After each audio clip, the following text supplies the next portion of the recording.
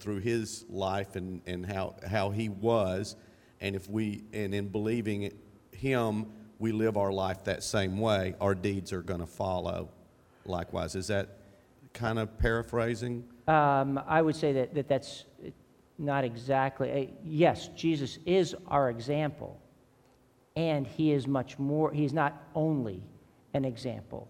He is the only Son of the Father. He is the Savior of the world. Through him alone is there this saving relationship with God. So yes, Jesus is our example, and he is also God, Savior, Lord. Okay. Yes. Yes, certainly. When he prayed with the Muslims, he prayed with the Jews. Is there salvation outside of Christianity? Now, so let's get that clarified. The Pope went to Jerusalem. Yes. Okay, so when the Pope went to Jerusalem and prayed with the Jews and the Muslims, is there salvation for those other religions? Yes. Okay. Megan. Seriously? Yes. Start with Yes. Not even start with Bruce. We'll go back in order. Bruce What? first. Bruce But see, you were got it. first, It's and then all he right. was first, and now It's Megan fine. should be first. But you went. But My like understanding, to and see I can Megan only sweat go, a John, little bit. based upon what I read in the Bible.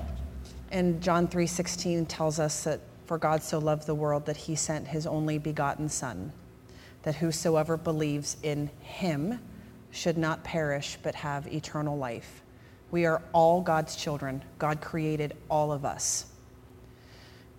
My only understanding that not knowing as much about other faiths and other religions, but learning more, being involved in different communities where there's a lot of universalism, there's a lot of, I always call it touchy-feely weird stuff. It always makes me stronger in my faith, and I believe in the Word of God. I believe in Bible inerrancy. I believe that the Bible is God's love letter to us. And all throughout Scripture, we understand that Jesus is the way to salvation. Jesus is the way to redemption. That is, and it breaks my heart for people who maybe don't have that. They like the Muslims. They believe in Allah. They recognize Jesus Christ, but they don't recognize Jesus Christ as being the Son of God. And my understanding of Scripture is that Jesus is, nobody comes to the Father but by me. Bruce? Yeah, I would want to caution us of saying that because the Pope, who is the head of the Roman Catholic Church, entered into a time of prayer with Jews and with Muslims, I think it's a jump to go from there to there are multiple paths to salvation, that the Pope was in some way affirming that. With Megan, I would say that as a follower of Jesus, I believe our Lord when he said, I am the way, I am the truth, I am the life. No one comes to the Father except through me. Now, that does not mean that we would not deal with other faith traditions with respect, that we would not want to engage in relationship. We, as a congregation, for the last, I don't know how many years, we have gathered on Thanksgiving Eve with Temple Sinai to worship together. I think that Scripture, the one thing that I would add is that Scripture teaches, I think Paul talks about it in Romans, that there is the new covenant in Christ Jesus, and God's covenant with the Jewish people is an everlasting covenant. I have to say, I don't know how God's going to work that out. Don't know how that's going to work, but But I affirm both of those truths because they are both grounded in the scriptures of the Old and New Testament. So I hold on to this belief firmly, and yet with respect for other faith traditions. Right, Jeff? This goes to one of the issues that's happening a lot in the emergent church movement. Because the real question being asked is not whether other faiths lead to God. The real question is there absolute truth? That's really the question. Because what happens is when people begin to say, well, the Word of God is not inspired, it's just beautiful, like Brian McLaren said. That got a lot of people going, yeah, that's the way it should be. Well, if the Word of God is not inspired, then you can begin to open up the interpretation, saying, well, if the Word of God is just beautiful, then this is beautiful, and then this is beautiful, and then this is beautiful. And then at that point, there is no absolute teaching. So that means the Word of God has errors in it, because the Word of God does say, I am the way, I am the truth, I am the life. No man comes to the Father but by me. So if the Word of God is not inspired, then that is an error in the Bible, and we can throw it out. If the Word of God is inspired, then that is truth, and we must cling to it.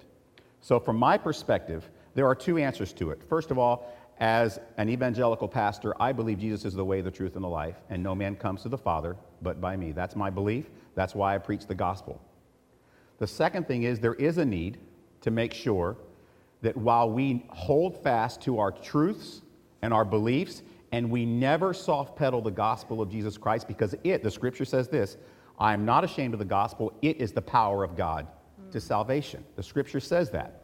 At the same time, we must show love in patience to other people in the way that Christ showed example, but Christ never soft pedaled the gospel. Christ, when he preached the gospel, was pretty stern. As a matter of fact, people hated him for it. So we have to have a balance of respect, but also a balance that says we don't compromise what the scripture teaches, if we believe the scripture is inspired. If we don't, then we really have no distinctive. But I believe the scripture is inspired. I believe the scripture is a great gift from God of absolute truth. Great. Next question. Can I get Bruce to just kind of expound on what he said for just a second? Why, you didn't like Sure. my answer? She's No. my friend. I didn't like it. No. No. You may. That's something that I've always wondered, is when you said you didn't know how God was going to work that out. I took that to mean that, in my head, the Jews are God's chosen people, and so do they have to be saved through Jesus Christ, or is there something else that gets them to heaven? The answer I mean, I think that's a valid question, and it's just an extension of what we just talked about. But yeah, all three of you can comment on that. It went to Bruce first, so. Thanks, Les. Yeah. She picked you out. Yeah. I guess in addressing that question, I think what I focus on is in the Apostle Paul in Romans addresses this specific kind of an issue, and a number of times in the Old Testament, God says through the prophets, my covenant is an everlasting covenant. And so, and Jesus, the words that we've quoted now 2 or 3 times, Jesus said what he said about being the way and the truth and the life. No one comes to the Father except through me. So the thing that this is Bruce wondering, but thing that I wonder about is, for us, I think that death is kind of a finish line for us. I don't know so much that death is a finish line for God. And so... What do you mean by that? What I mean by that is, to go back to the C.S. Lewis kind of example, is the people in the shadowy place in the Great Divorce, they're dead. Okay. They're in hell. Lewis also says, the Catholics call this place purgatory, the place sort of closer to the bus stop. As you move